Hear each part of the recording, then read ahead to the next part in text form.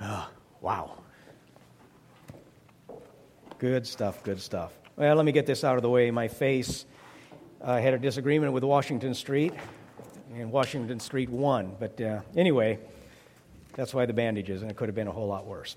We've been going through a series trying to answer some questions submitted by you this past summer, and they've been good questions and pretty tough questions. And today's question is, what about angels, demons, and Satan? And I'm going to put up there the actual questions that were submitted, and this is by more than one person. Would like to know more about angels. Where did the spark of rebellion come from with the fallen angel? What about angels, demons, and Satan? And how can they sin if they're in heaven? And how about demon possession? There's a lot there, probably 4 or 5 sermons right there. But I want to begin with angels, and here's what some kids have said about angels. Age 5, Gregory says, I only know the names of 2 angels, Hark and Harold. Another says, my guardian angel helps me with math, but he's not too good for science. Angels don't eat, but they drink milk from holy cows. When an angel gets mad, he takes a deep breath and counts to 10. And when he lets out his breath, somewhere there's a tornado. I like that. And angels live in cloud houses made by God and his son, who's a very good carpenter. And this one, some of the angels are in charge of helping heal sick animals and pets. And if they don't make the animals get better, they help the kid get over it. Wow. Here's my favorite, actually not from a kid, it's from a Sunday school teacher. True story, my brother was in ministry and he told me about this Sunday school teacher, told the kids where lightning comes from. Lightning is when the angels light their cigarettes. Christian education in the church, nothing like it. So let's see what the Bible says about this. Revelation 4:11, John gets a glimpse into heaven, and here's what he sees.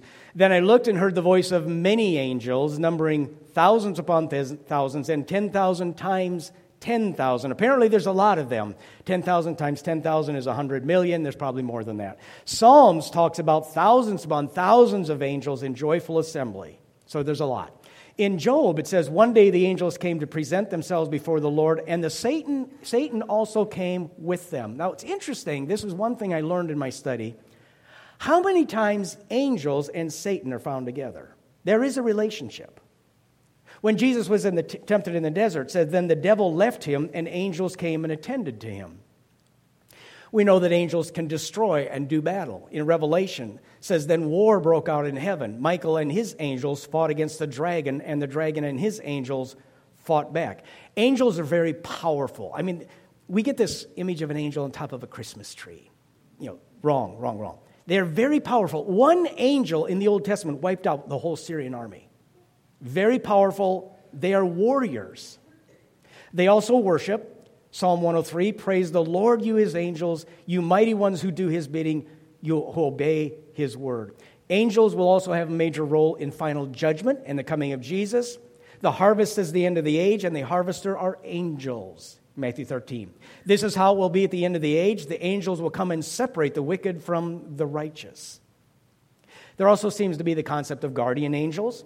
Matthew says, see that you do not despise one of these little ones, for I tell you that their angels in heaven always see the face of my Father in heaven. Luke 4 says he will command his angels concerning you to guard you carefully. Hebrews asks, are not all angels ministering spirits sent to serve those who will inherit salvation?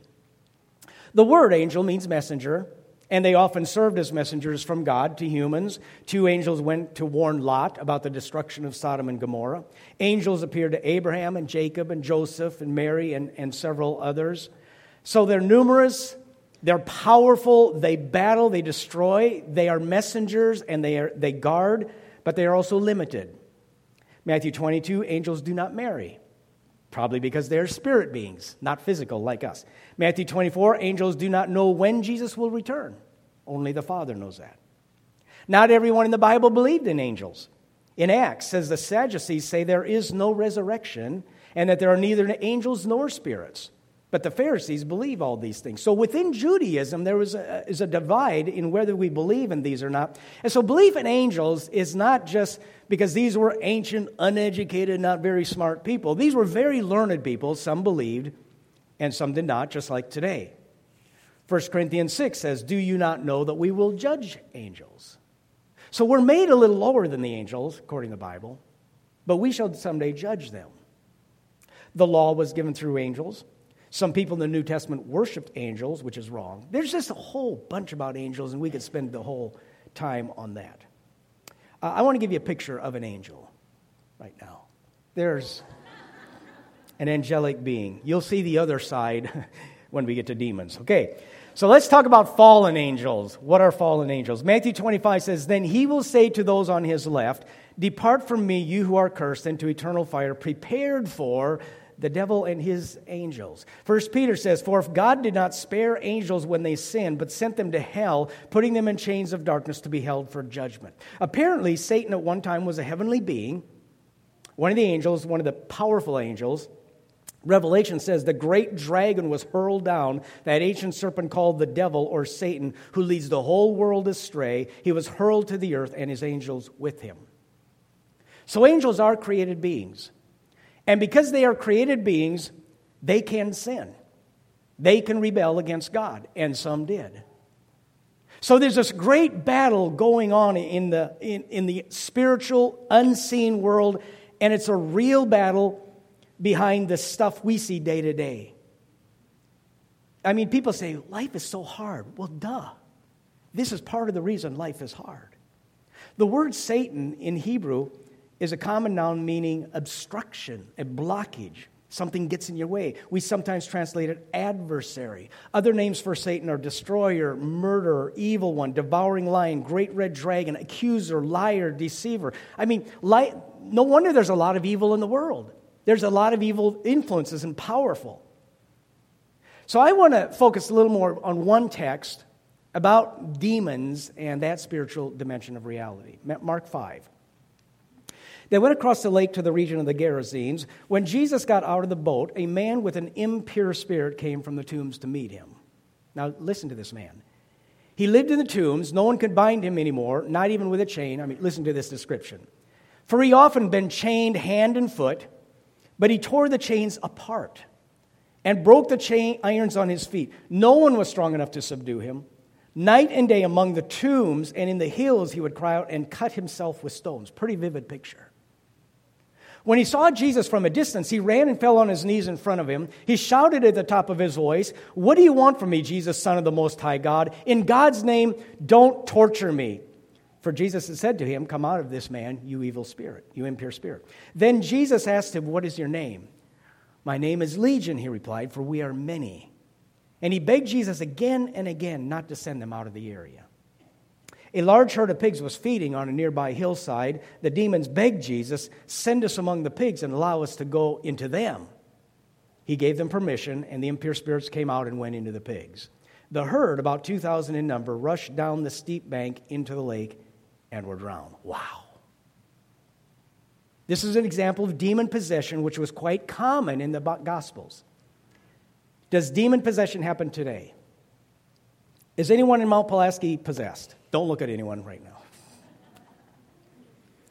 I'm not sure I have witnessed demon possession, but there are times I have wondered. But from these texts that we've already read, and from this miracle, I think we need to remember two things.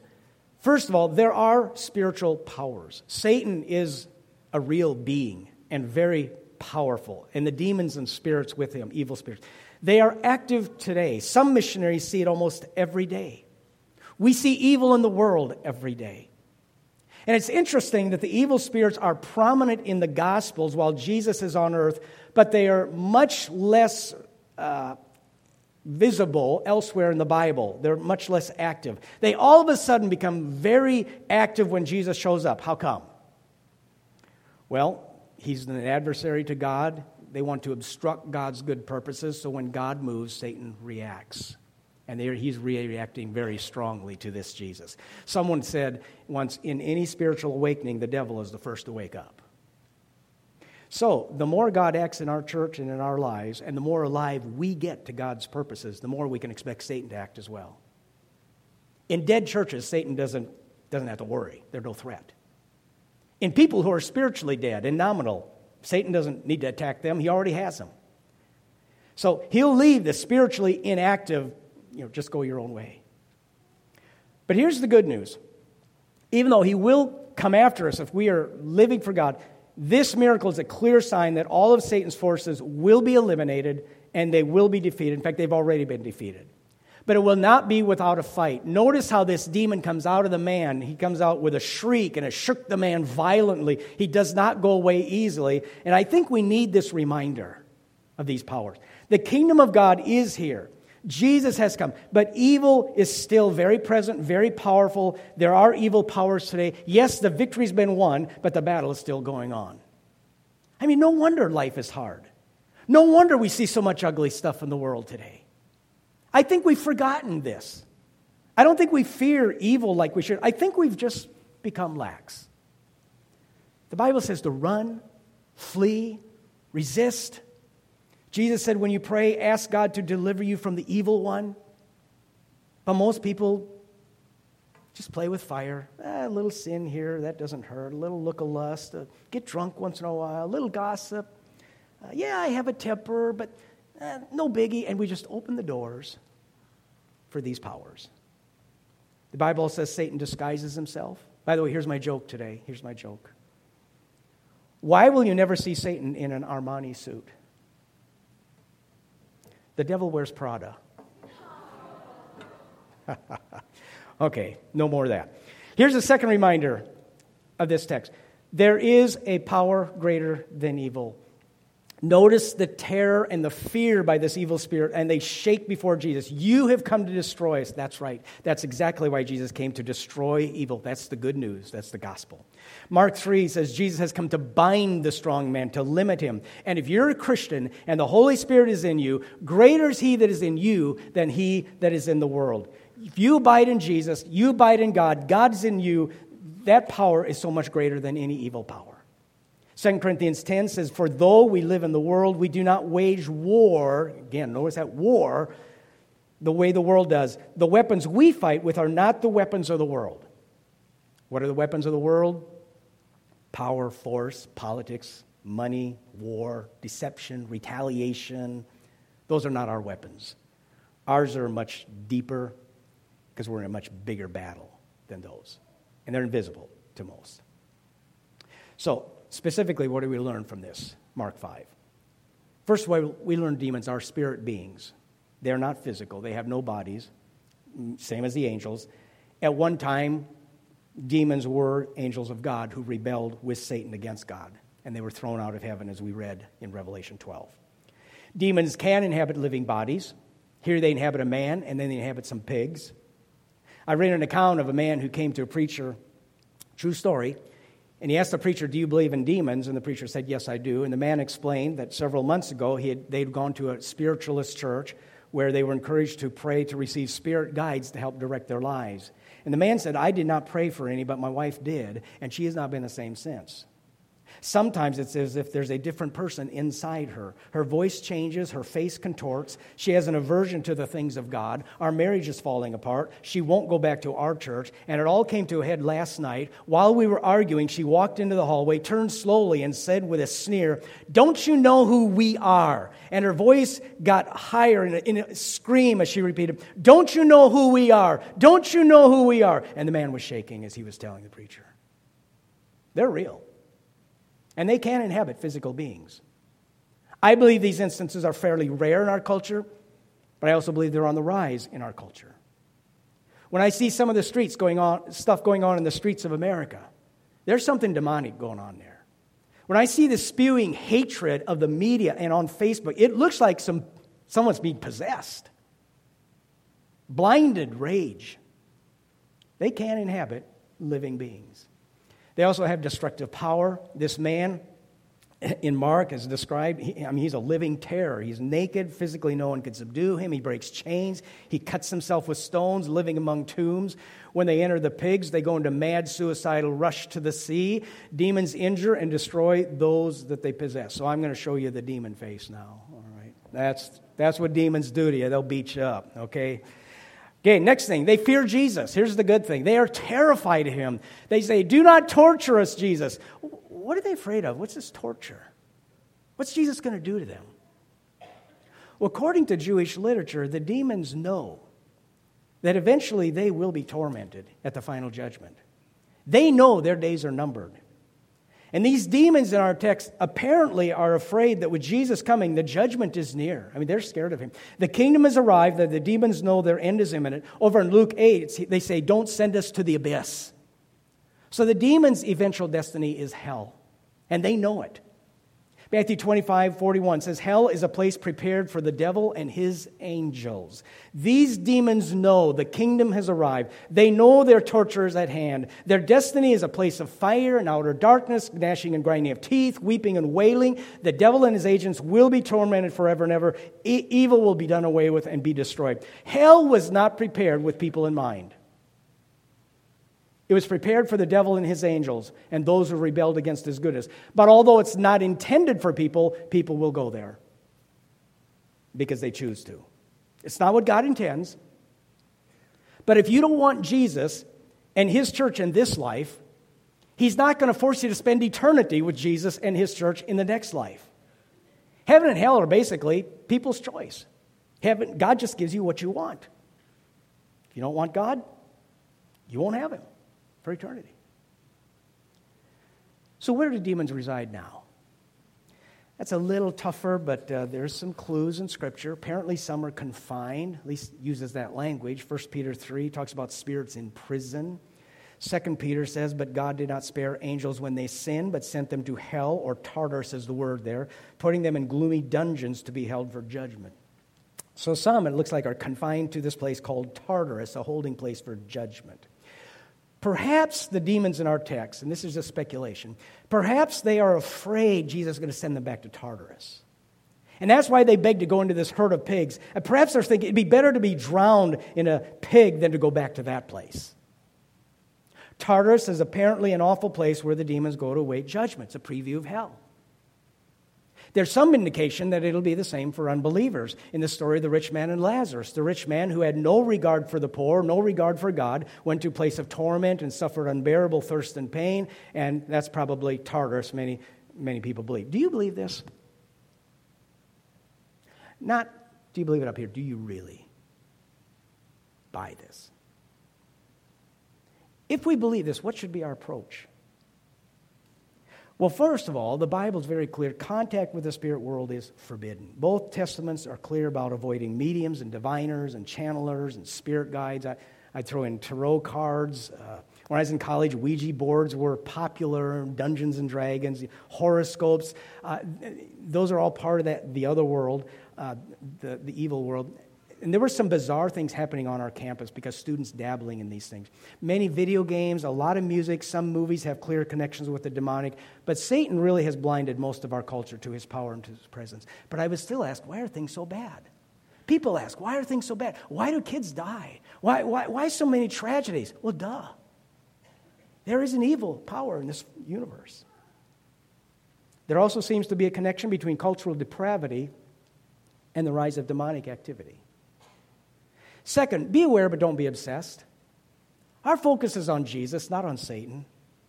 God wants us to know something about demons and how and why they operate, but we don't sing about demons, we sing about Jesus.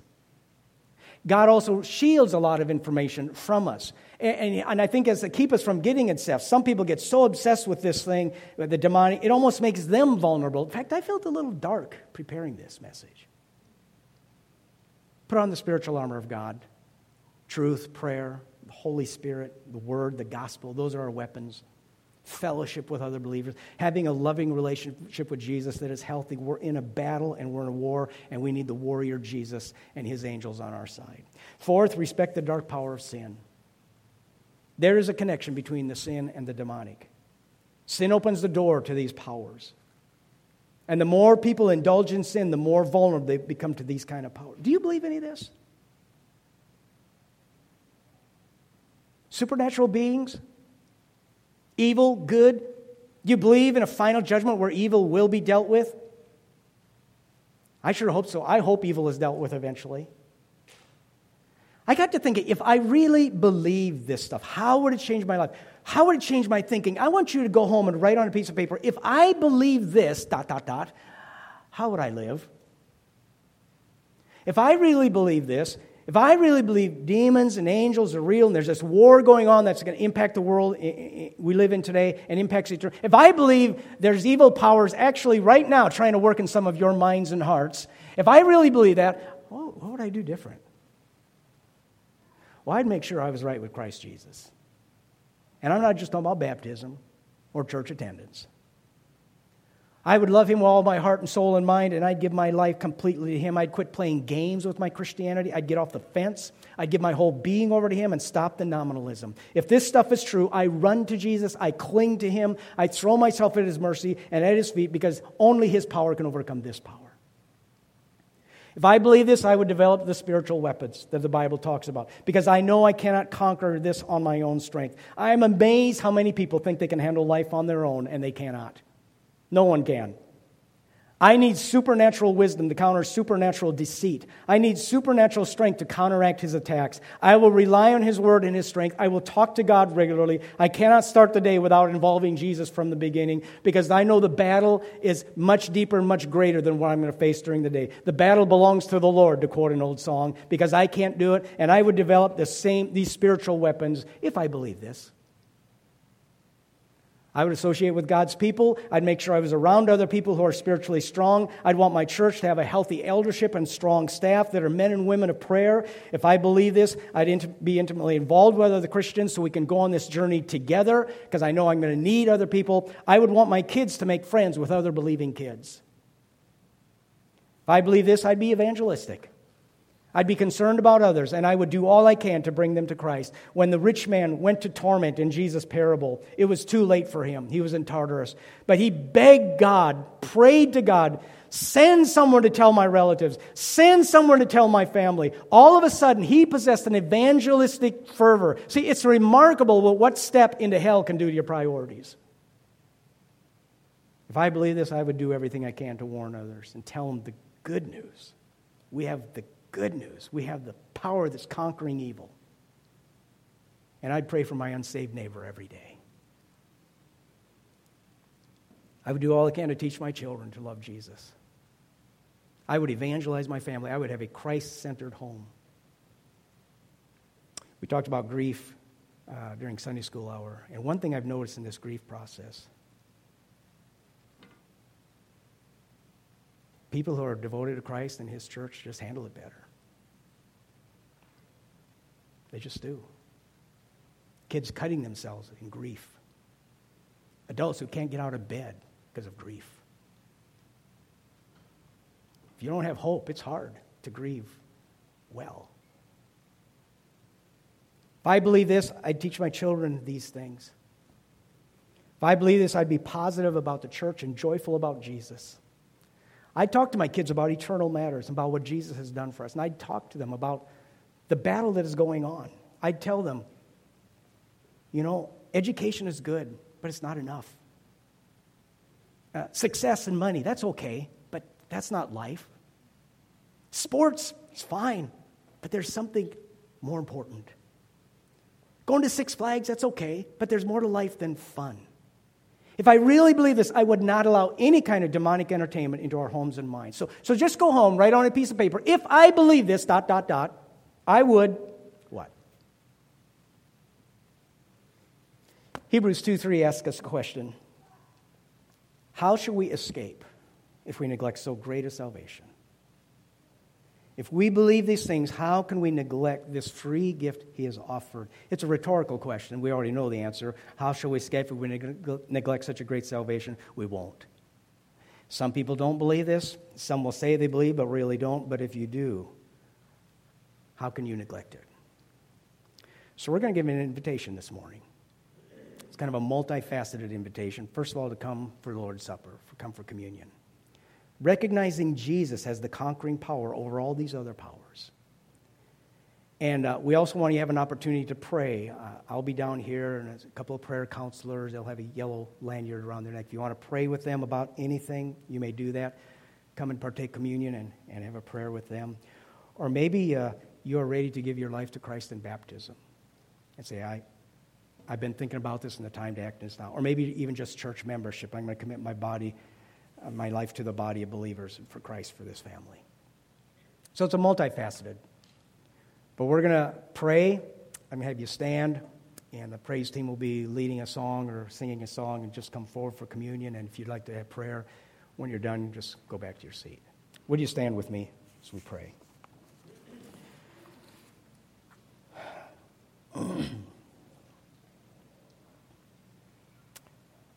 Lord, I thank you for revealing this to us.